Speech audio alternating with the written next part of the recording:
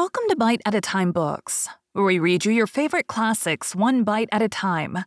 My name is Brie Carlisle, and I love to read, and wanted to share my passion with listeners like you.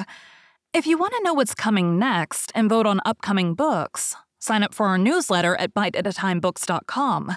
You'll also find our new t-shirts in the shop, including podcast shirts and quote shirts from your favorite classic novels. Be sure to follow my show on your favorite podcast platform so you get all the new episodes. You can find most of our links in the show notes, but also our website, biteatatimebooks.com, includes all of the links for our show, including to our Patreon to support the show, and YouTube, where we have special behind the narration of the episodes. We're part of the Bite at a Time Books Productions Network.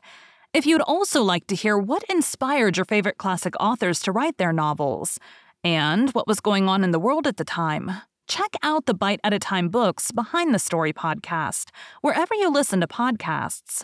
Please note, while we try to keep the text as close to the original as possible, some words have been changed to honor the marginalized communities who've identified the words as harmful, and to stay in alignment with Bite at a Time Books' brand values.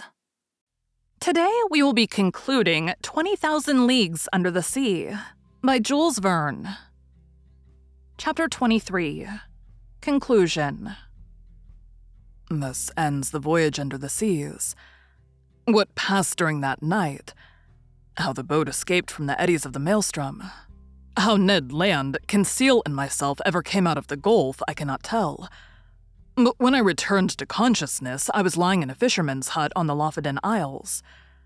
My two companions, safe and sound, were near me holding hands. We embraced each other heartily. At that moment, we could not think of returning to France.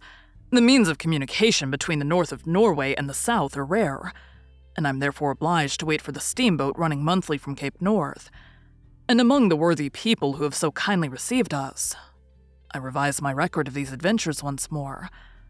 Not a fact has been omitted. Not a detail exaggerated.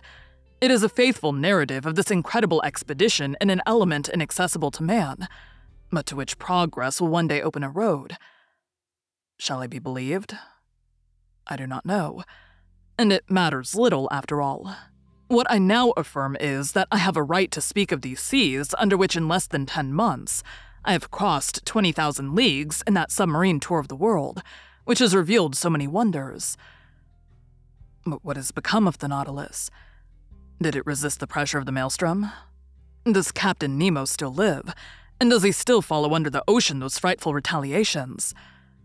Or did he stop after the last hecatomb? Will the waves one day carry to him this manuscript containing the history of his life? Shall I ever know the name of this man? Will the missing vessel tell us by its nationality that of Captain Nemo? I hope so. And I also hope that his powerful vessel has conquered the sea at its most terrible gulf, and that the Nautilus has survived where so many other vessels have been lost. If it be so, if Captain Nemo still inhabits the ocean, his adopted country, may hatred be appeased in that savage heart. May the contemplation of so many wonders extinguish forever the spirit of vengeance. May the judge disappear and the philosopher continue the peaceful exploration of the sea. If his destiny be strange, it is also sublime. Have I not understood it myself? Have I not lived 10 months of this unnatural life? And to the question asked by Ecclesiastes 3,000 years ago, that which is far off and exceeding deep, who can find it out? 2 men alone of all now living have the right to give an answer. Captain Nemo and myself. Thank you for joining Bite at a Time Books today, while we read a bite of one of your favorite classics. Again, my name is Brie Carlisle, and I hope you join us tomorrow when we read the first bite of Pride and Prejudice. Don't forget to sign up for our newsletter at biteatatimebooks.com and check out the shop. You can check out the show notes or our website, biteatatimebooks.com, for the rest of the links for our show. We'd love to hear from you on social media as well.